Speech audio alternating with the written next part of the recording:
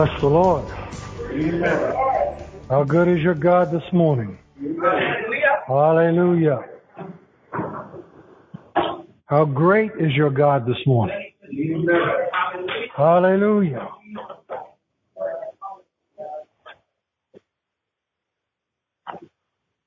What a joy it is to see you in God's house this morning. Amen.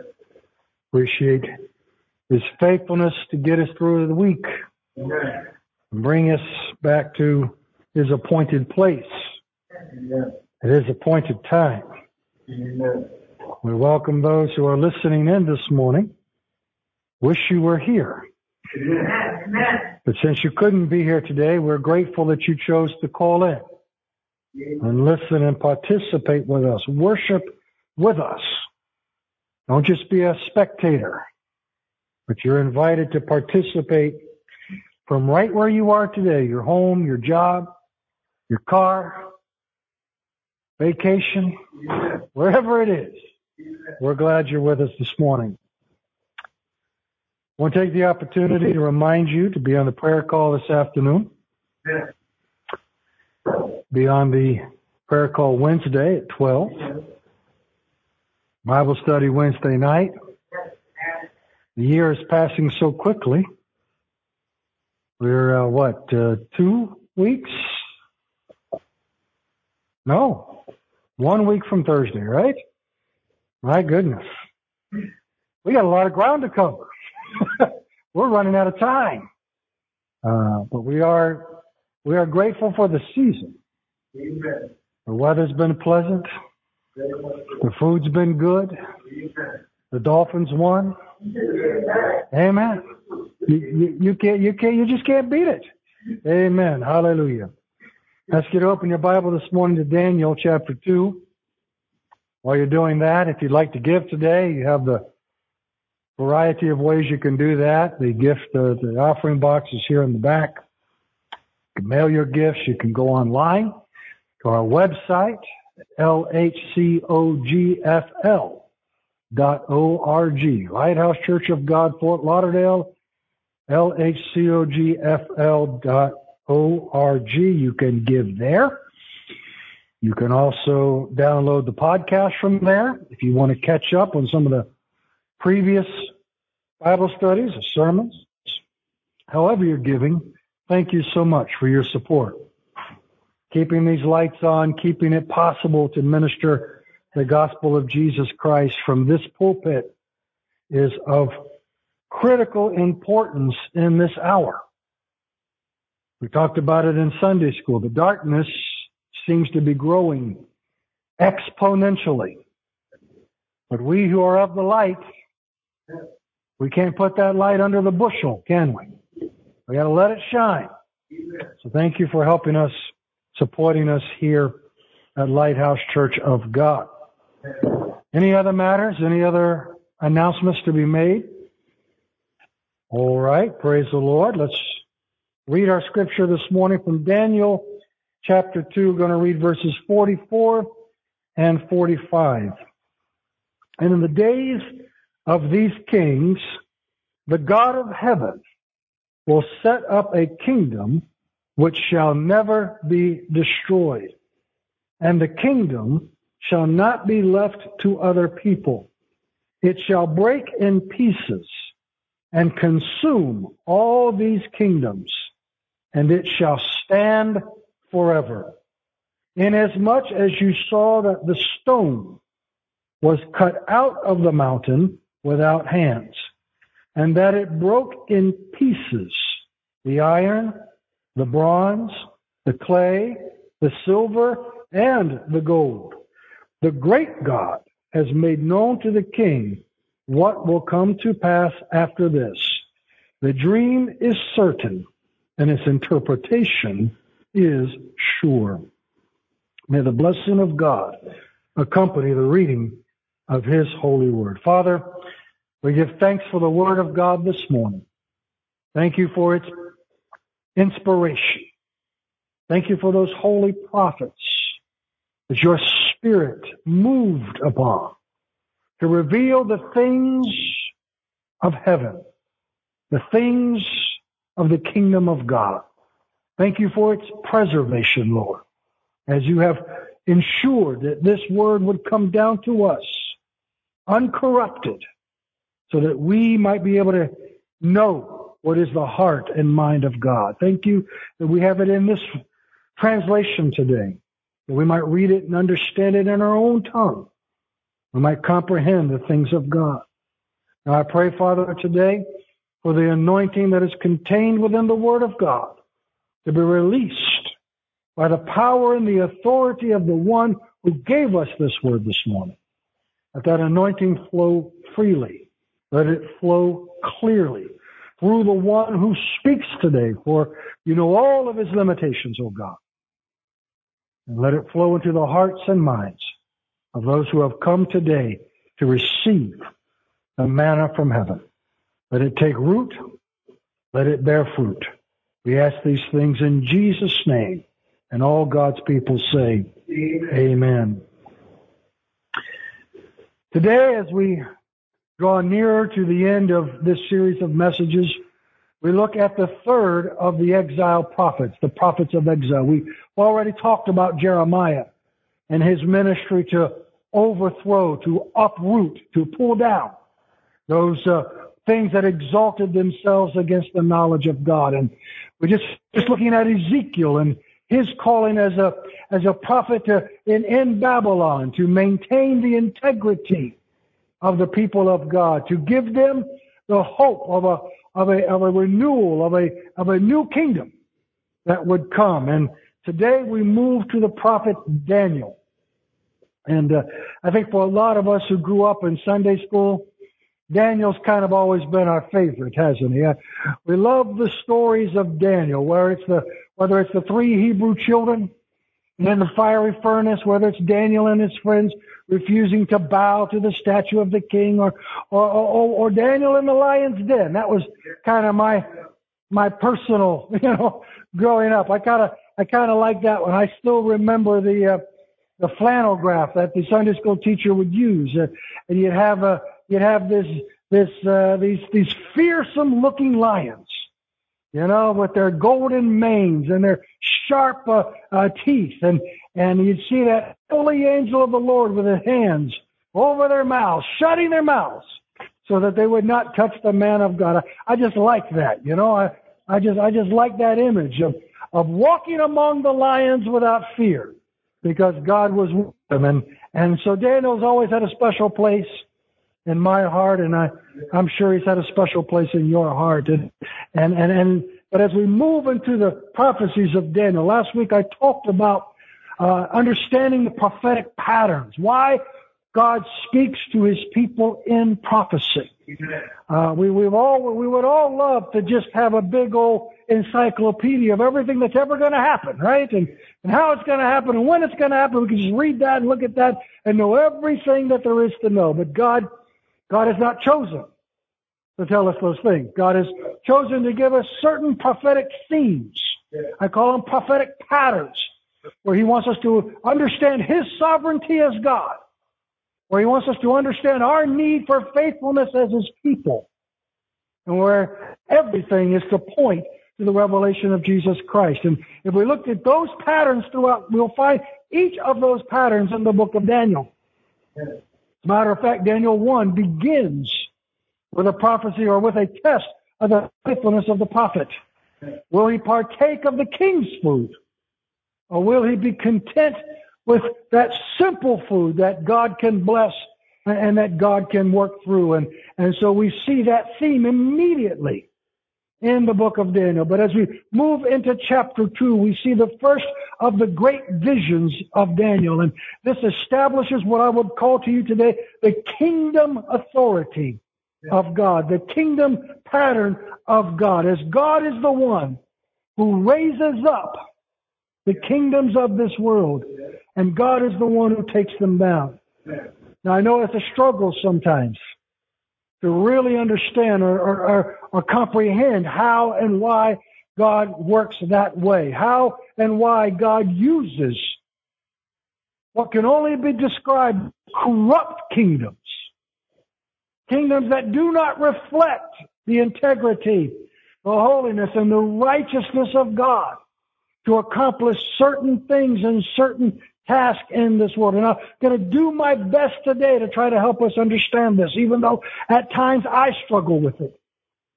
I look at those who've come to power in my lifetime, both here in the United States and all across the world. And it's a struggle sometimes to see the hand of God, to understand how and why He has raised up this particular person or this particular authority at a particular time. Sometimes we tend to, if not in word, but at least in our thoughts, we tend to wonder: is God really paying attention? Does God really know what He's doing when He puts this person in power? But I want you to understand, and Daniel's going to help us understand, that God is always at work, even when we don't understand how and why He's working. And so in that great kingdom vision that was given, not, by the way, to Daniel, but to the king, Nebuchadnezzar. We kind of forget that sometimes, that God was speaking into just like He had done with Pharaoh in the time of Joseph.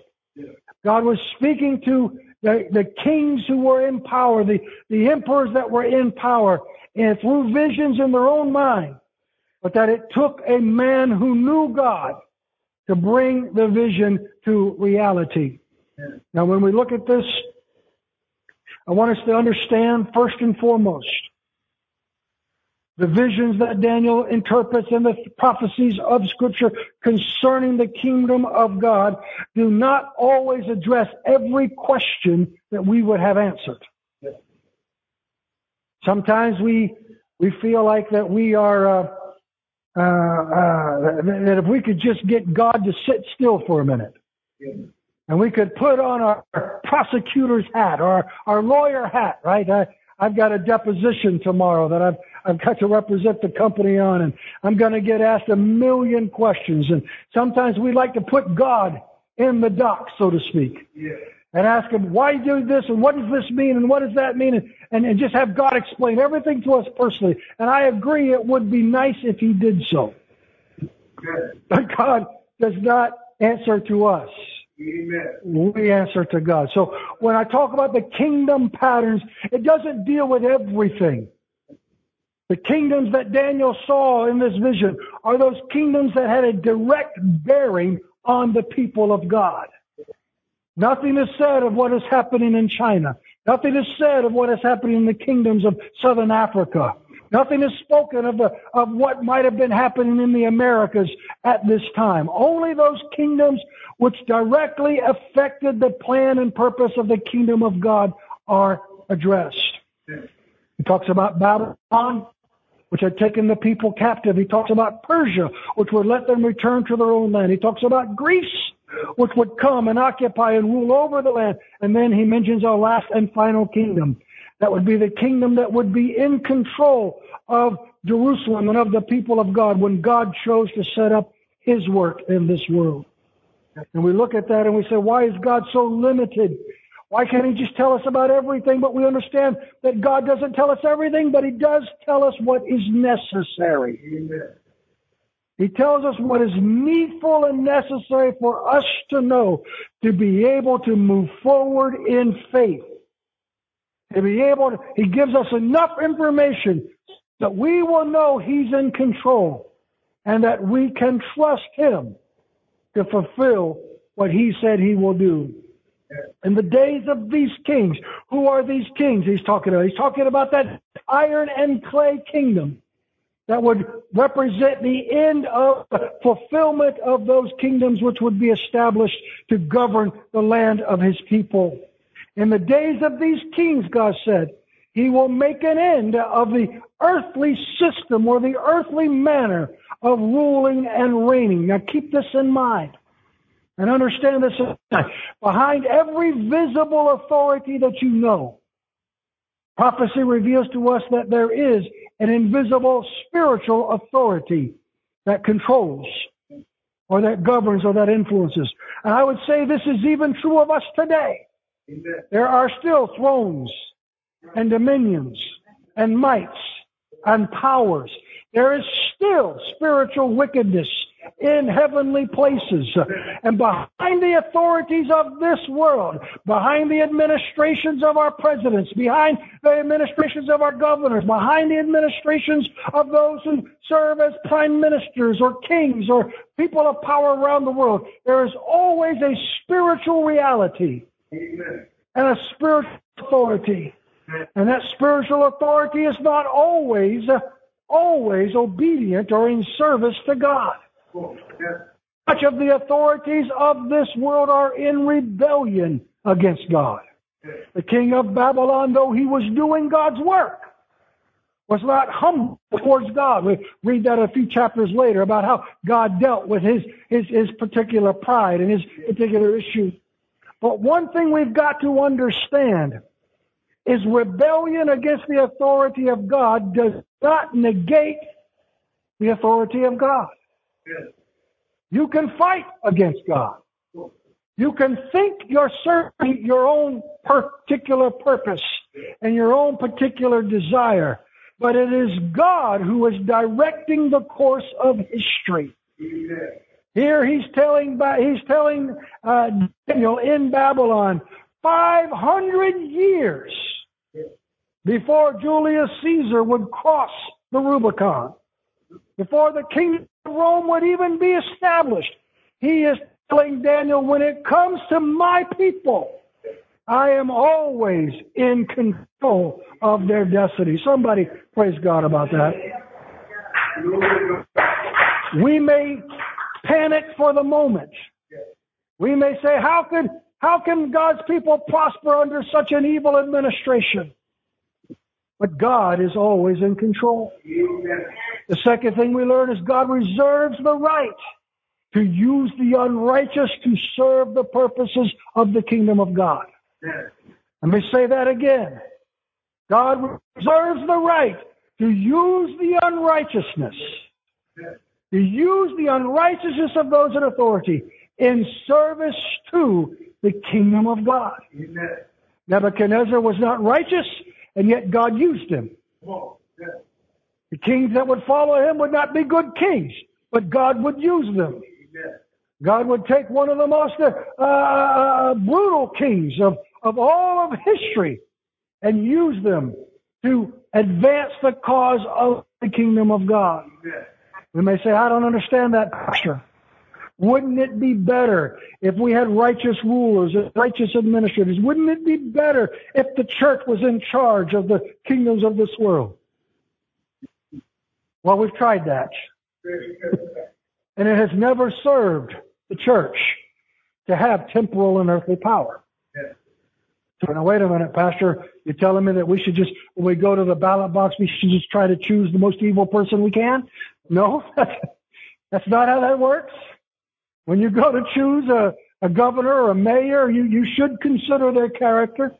You should look at what kind of person they are.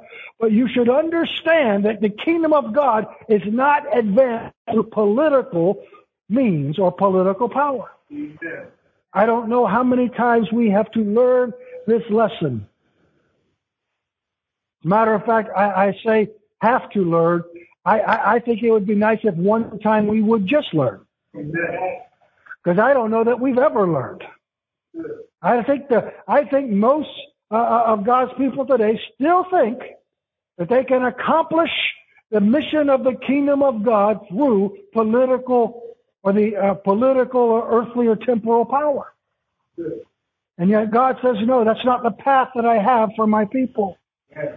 Some people say, well, shouldn't we just try to make the society a little better, have just legislators and just judges? Absolutely. All of these things are biblical. But the one thing that we've learned, or the one thing that we understand is that for the moment, the powers that are in control on a visible level are not sympathetic to the people of God. And this appears to be by God's design. You say, Pastor, how can that be? Because God does not want anybody else to get the credit or the glory. Understand, When God came to establish, I want you to look at that second line. The God of heaven will set up a kingdom which shall never be destroyed. What comes from man, what is built by man, what is controlled by man, will perish.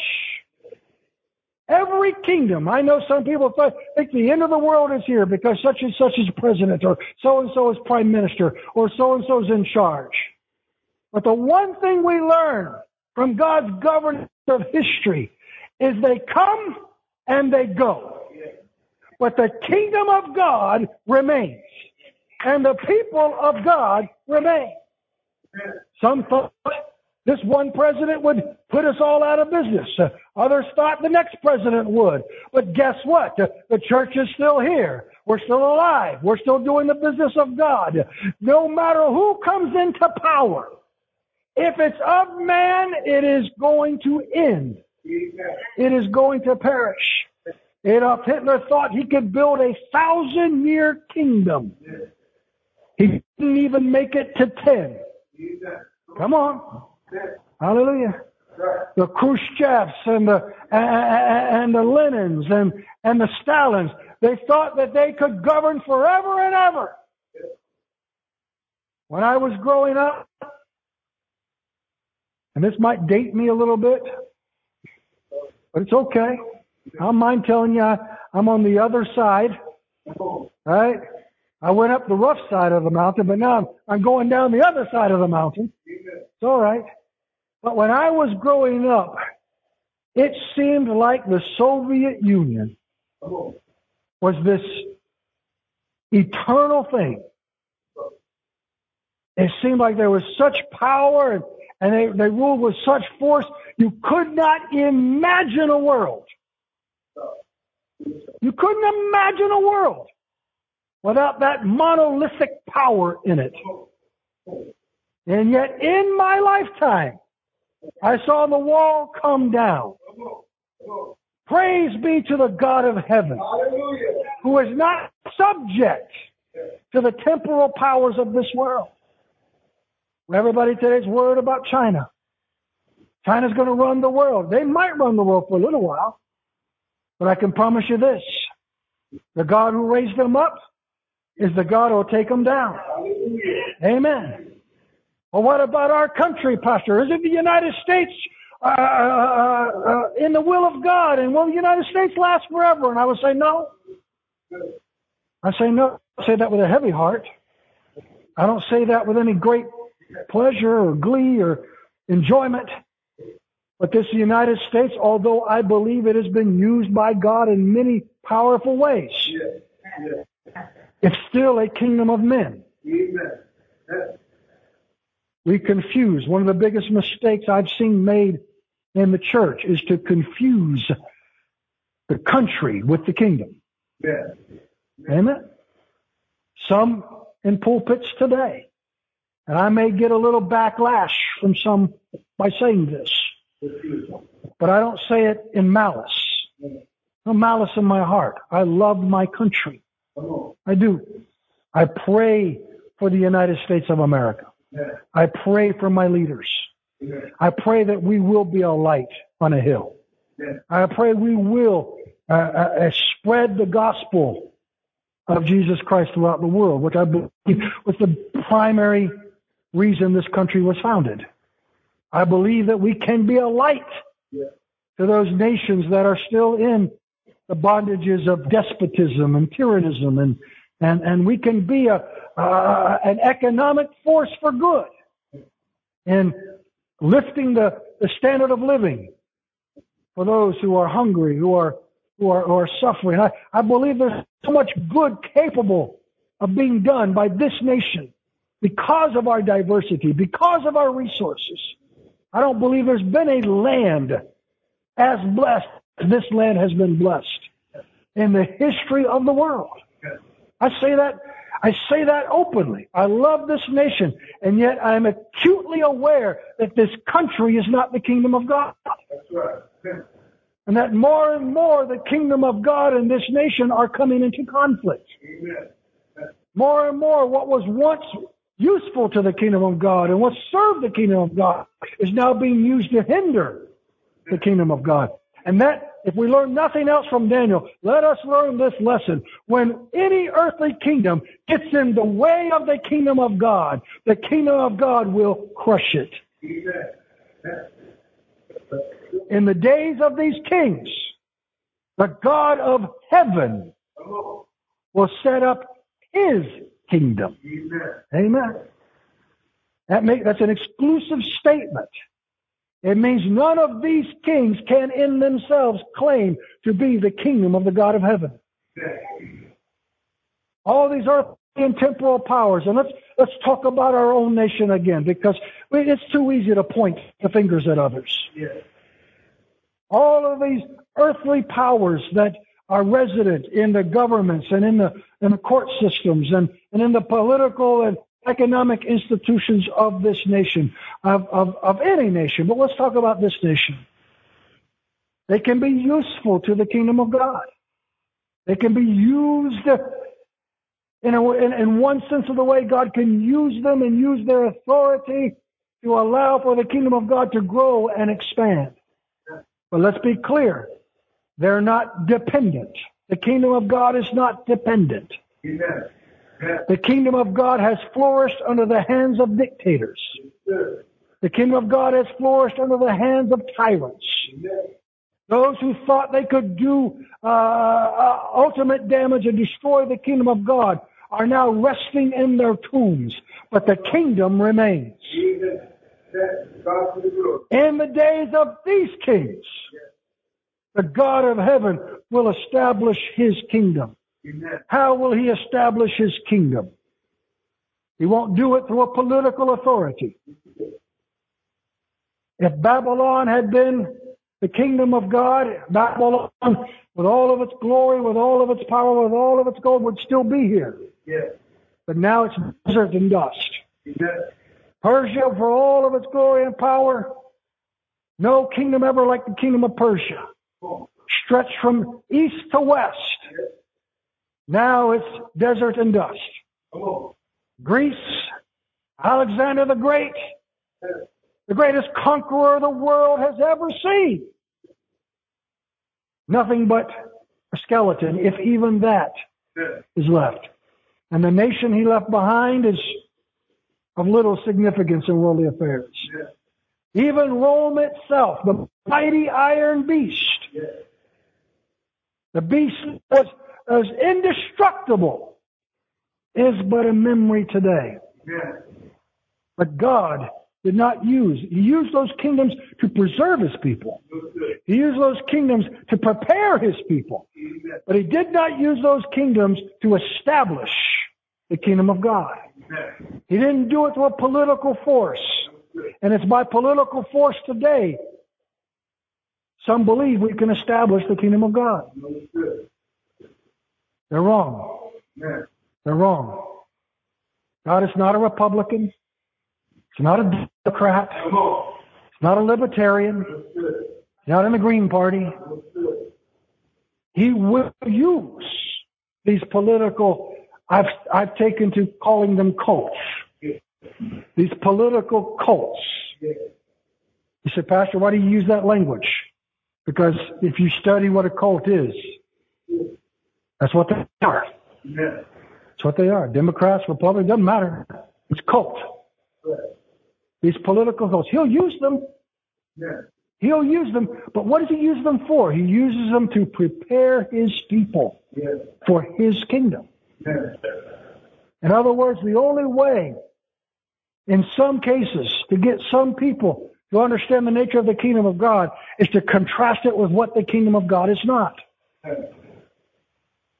Put all of your hope, put all of your faith in a political power or a political agenda, and then watch that political agenda become corrupt and ultimately fail. That even when you obtain power, even when your side wins, nothing changes.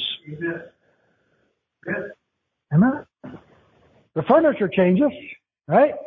The guy or the woman standing behind the podium changes.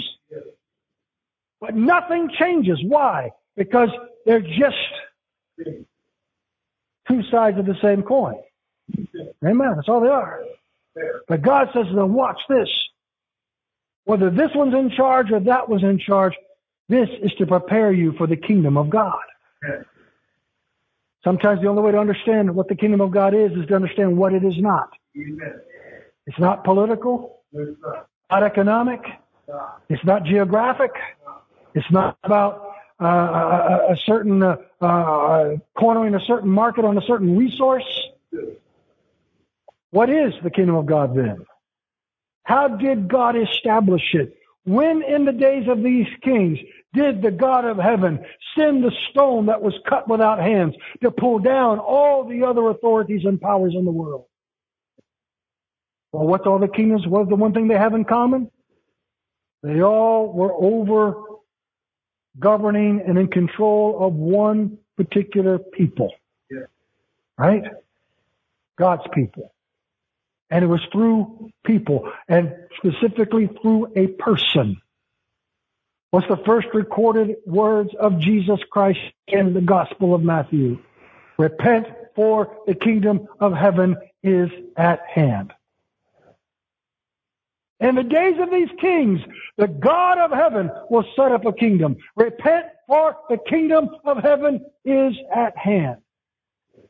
The biggest prophetic mistake we make today, church, is we still see the kingdom of God as something in the future, as something downhill from here, as something downstream, as something beyond this generation. We're still looking for a throne. We're still looking for a political power. We're still looking for a Babylon, for a Persia, for a Greece, for a Rome. But God said, this is not going to be the way I build my kingdom.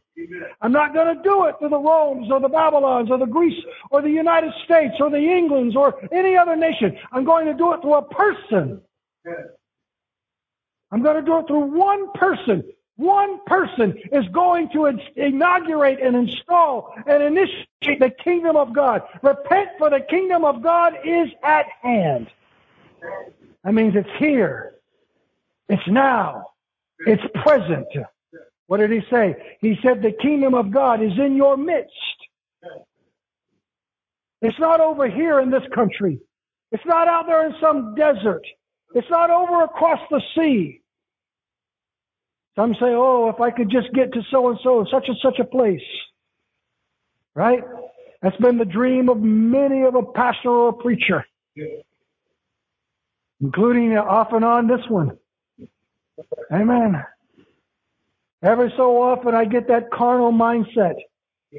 I was talking with a relative not long ago, and they said, what are you still doing down there? By down there, they meant here. Their mindset was this place was unredeemable. Just cut it off. Just take a big saw and just cut off South Florida and let it sink. And I had to pause for a minute. And I know the prejudice they came from. In their mindset where they are, God's in control. Everything's good. Everything's righteous. People vote the right way and worship the right way and look the right way and talk the right way. And where I am, the devil's just king and Lord. And I wanted to go back. I wanted to argue. I wanted to say, you people up here, you're not any better than the people down there. But I didn't want to start a fight. As much as it lies within you, live at peace with all, right? As much as it lies within you. So as much as it lies within me, I choose to live at peace with all men. I said to them, I don't know if it was the Holy Spirit or just my recalcitrant nature. I said, what are you still doing there? Why haven't you left there? I said, because I haven't gotten them all saved yet. Amen. Where is the doctor needed? Where the sick are, right? I said, if I come up here, I can't do any good. You're all righteous already. Because in their own minds they are. I said, but at least down there, I know there's people that need Jesus. Hallelujah. Praise God. But every once in a while, it enters the mind of this pastor, oh, why don't you just go somewhere where people are good and right and nice and good and faithful, and you can have your little slice of the kingdom of heaven in some small town, on some mountainside, in some foreign country or state. Come on. Yeah. I know. Come on. I don't want to talk out of school. But some of you are there. Some of you are there. Leave all this mess behind. And just go ahead and enjoy your little piece of the kingdom of heaven. But God doesn't work that way. You know what you find when you get there? Same people, same problems, same trouble, same issues. Amen. Devil's as much devil there as he is here. Amen. Some of you say, well, oh, no, you don't know where I'm going. Everything's good. Okay. You go on and enjoy. I'll talk to you in a couple of years. We'll find out how good was. Amen. But I'm here today to tell you, church, we don't have to go and seek the kingdom of God in some place or in some country or in some wilderness or in some political dream or some utopian fantasy. The kingdom of God is the person of Jesus Christ. And if we have Him, we have the kingdom. The kingdom pattern is given to us, not for us to build a kingdom like their kingdoms. That's been the biggest misunderstanding. We pattern the kingdom of God that we want to build after the way earthly kingdoms are built.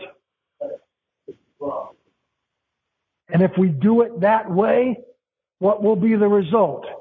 The result will be the same as the result for those earthly kingdoms. Notice what he says here. He says, I know we're getting low on time. I'm going to skip to the end. This kingdom shall not be left to other people. It's not about, I'm going to say it carefully. It's not about being the right race, the right lineage, of the right heritage. This is not a kingdom that's for somebody else. This is a kingdom for whosoever will. Amen. Amen. This is a kingdom for as many as our Lord God shall call. Hallelujah. This is a kingdom for blacks and whites and reds and browns, Amen. for yellows and blues and purples and greens. It's a kingdom for men and women and children. It's a kingdom for upper class, middle class, lower class. Amen. It's not for other people. I wanted to spend time on that, but in the interest of time, I'm going to move through that because I hope you understand. Amen. Let me just say this about that. Tied with our obsession with political power, tied to it is our obsession with cultural or racial power. Amen. This idea that there is a favored people. I just want you to, I know I don't have to worry about that with you, but just for posterity's sake, let me say it out loud. There is no privilege in Christ to being born Jew or Gentile, Amen. slave or free, male or female. Amen. Let me say it again. Amen. There is no privilege in Christ to being born white or black, brown or red. Amen. There is no privilege. There is no advantage in Christ. Amen. Notice the emphasis there. It would be foolish to deny there are some privileges to how you're born in other kingdoms. Yes. Right? In a brown kingdom, there's an advantage to being born brown. In a white kingdom, there's an advantage to be born white. In a black kingdom, there's an advantage to be born black. But in the kingdom of God, there is no advantage to being male or female. There's no advantage to being rich or poor. There's no advantage to speaking English or Spanish or Chinese. The kingdom is not for other people. The kingdom is for God's people. Whosoever will. Now let me move off. This kingdom will consume, break in pieces all these other kingdoms. Amen. Amen. That word consume there can also be understood to mean fulfill or bring to a completion, bring to an end. When man has tried his best, when man has tried every way he can think of to establish the authority and power of the kingdom, and everything else has failed. And this is why it hurts sometimes to study prophecy. Because as much as we want our own nation to be exalted, as much as we want our own people to be the ones who bring it about, who make it happen, in order for the kingdom of God to be complete, every other kingdom must fall. Amen. Every other kingdom must fail. Amen. It's not going to be the kingdom of God and. It's not going to be the kingdom of God plus. It's not going to be the kingdom of God as brought to you by. Right? Everything. If the kingdom of God is established already in this world, and we say it is, because of the life, death, and resurrection of Jesus Christ, the reign of Christ has already begun. He's already seated in the heavenly places. He's already at the right hand of the Father. He is already over all thrones and dominions and mights and powers. All the things that you bow to Christ. Let me say that again so it's clear. All the things you can imagine to bow to gain favor from, they themselves, those things we worship Christ. Amen. Amen. Amen. He is the head of all things, all principalities, all powers, all thrones, all dominion, everything on earth, everything under the earth, everything in heaven bows the knee and confesses with the mouth that Jesus Christ is Lord of all. Amen. You think by serving some of these earthly things, these earthly powers, or even some of these spiritual authorities, we can gain some advantage, and yet they themselves, Right. I love this, they must get permission from Christ even to rebel. Amen. It's like the little boy I read about in a story once, who got mad at his mom and dad and decided to run away. So he got his little wagon out and he put his toys in it. He put his clothes in it. And he put his juice box in it. I don't know how far he's going to get on the juice box. And he walked out the door and he walked out to the sidewalk and began walking down the street. One of the neighbors saw him walking by and didn't think of another, but the boy circled the block, came by a second time. The neighbor saw him, didn't think any of it. He circled the block. He came back a third time. He said, "What are you doing?" He said, "I'm running away." He said, "Well, why do you keep coming back here to the next door neighbors?" He said, "Because I don't have permission to cross the street."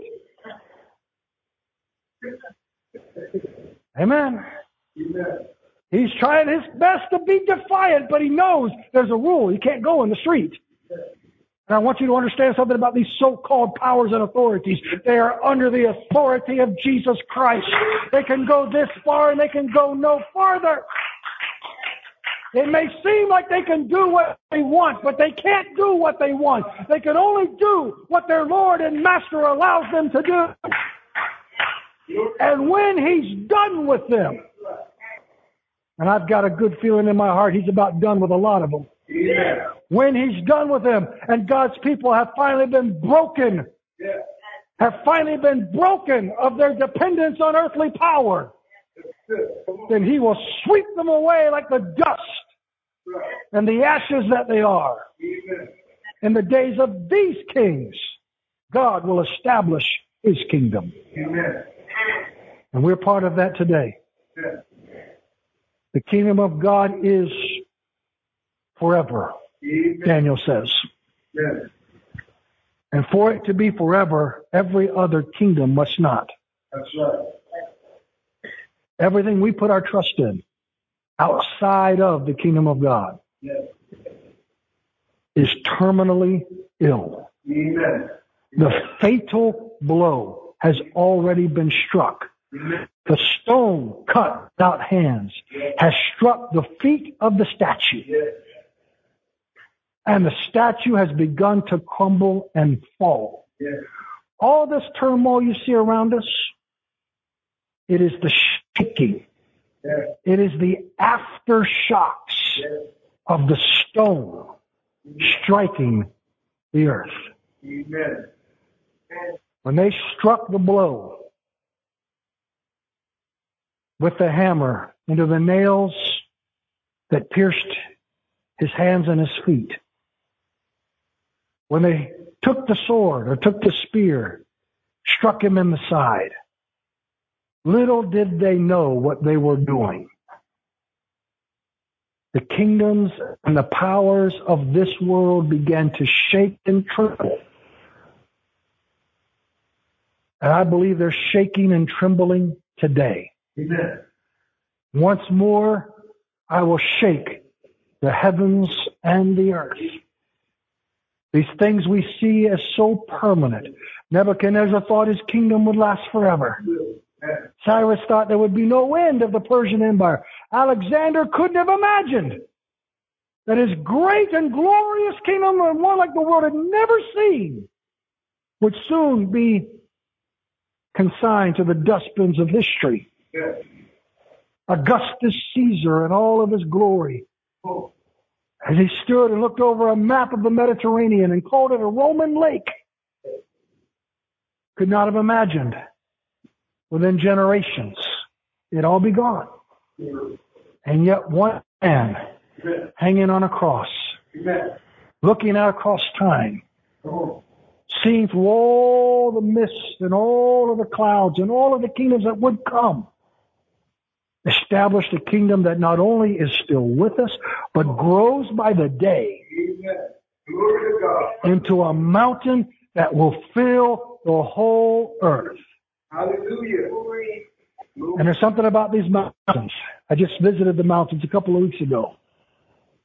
And you notice at the bottom of these mountains, in these ravines, there's all kinds of things that have been ground up, crushed up by the weight of the mountain. So will the kingdoms of this world be. The kingdom of God is in the process even now of grinding all other kingdoms into dust. Don't be fooled by what you see. Our nation, other nations may seem like they will last forever, but they won't. But there is a kingdom that will. Hallelujah. 1,000 generations from now, the United States may not even be in a history book. But 1,000 generations from now, the kingdom of God will be present, active, and in control. Would you stand with me this morning? I cannot begin to tell you the comfort I take from the kingdom pattern in Scripture. As much as I like to know what's going to happen with this generation or that generation, as much as I would love to be able to tell you this president or that president or this pope or that pope or this king or that king is prophetically significant, and I know that's all some people care about. All they care about is, what does it mean right now for me? Can we point a finger and say, this is that? I can't do those things for you. But what I can tell you is this kingdom, it's here. It's not going anywhere. And if you're part of this kingdom, you ain't got to worry about any others. Would you join me this morning? And let's take the body and blood of our Savior together. I'm so grateful. It doesn't mean there won't be times of instability, suffering, as these worldly powers fight, struggle against one another for supremacy. Many times, God's people get caught in the crossfire.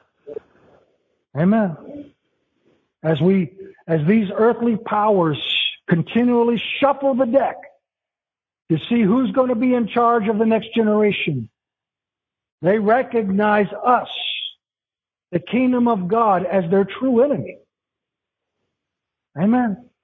They know that the kingdom of God, as long as it's active and present, they can never truly and genuinely have the power they covet.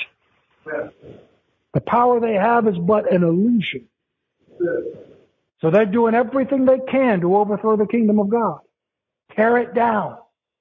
Destroy it. But God said, once I establish it, it will endure forever. Nothing can overthrow the kingdom of God. So we stand on the establishment of the kingdom this morning. The kingdom that was established when this body, when the Word of God became flesh, dwelt among us. And this body initiated and inaugurated the kingdom of God. Father, we give thanks for the body of our Savior Jesus Christ. The physical embodiment of divinity, deity, holiness, righteousness, and authority. His authority in His own body to bring to pass and fulfill the purpose of prophecy, to bring the kingdom of God into a living reality. We thank you for Him today, oh God.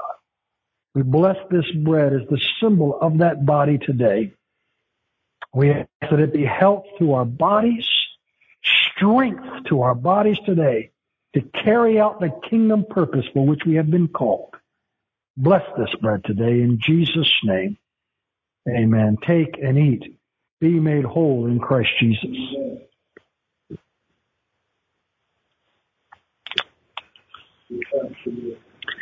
Hallelujah. Oh, Lord, we thank you for the strength of the body. The strength of the body of Jesus Christ to make us whole and healthy. To give us the strength to carry on the mission. Expand the borders. Hallelujah. Father, we bless this cup today. The symbol of the precious blood of the Lamb of God. What good is a kingdom without a people to inhabit it? Because of this blood today, each one of us can say in faith, by faith, that we have been born again into the kingdom of God. Translated, transferred from the kingdom of darkness to the kingdom of light. Taken out of the kingdom of this world and placed by your loving hand into the kingdom of the Son of your love. Thank you for the blood of Jesus that washes us, cleanses us, that nullifies and negates our sin and imparts the righteousness of Christ.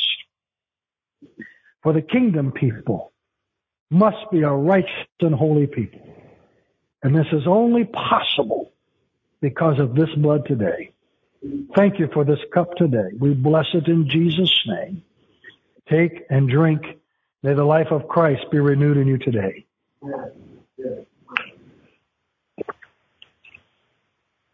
Hallelujah. Hallelujah. Bless the name of Jesus. Hallelujah.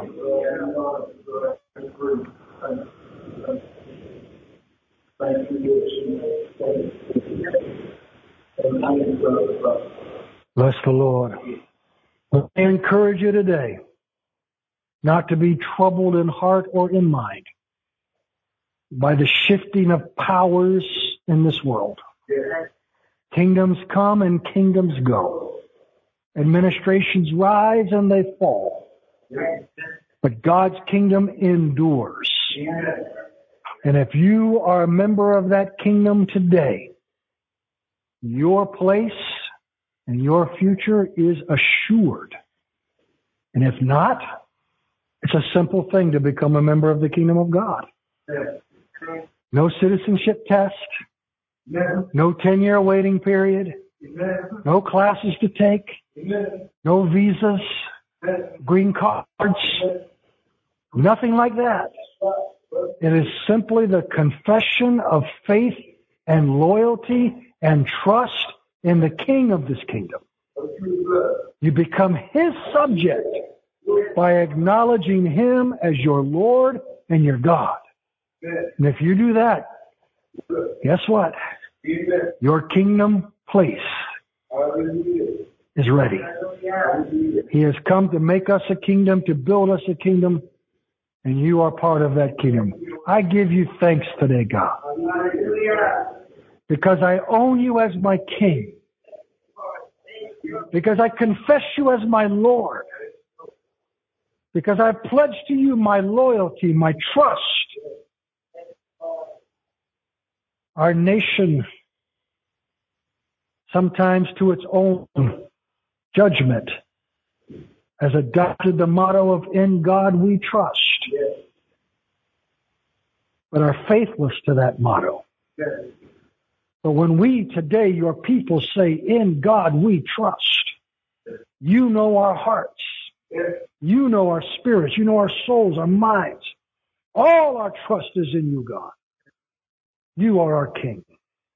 We are your kingdom. For this, give thanks. In Jesus' name. All right. God bless you today. Greet one another in the name of the Lord. Be back at the appointed times. This has been a production of the Lighthouse Church of God. Thank you for listening. We hope you have been blessed. You are welcome to join us for service every Sunday at 10:30 a.m. and on Wednesdays at 7:45 p.m. For more information or to support our ministry, visit our website at www.lhcogfl.org, or if you're in the Broward County area, we would love for you to visit our church located at 1890 Southwest 31st Avenue, Fort Lauderdale, Florida 33312. God bless you. Until next time, this is the Lighthouse Church of God, lighting the way through the storms of life.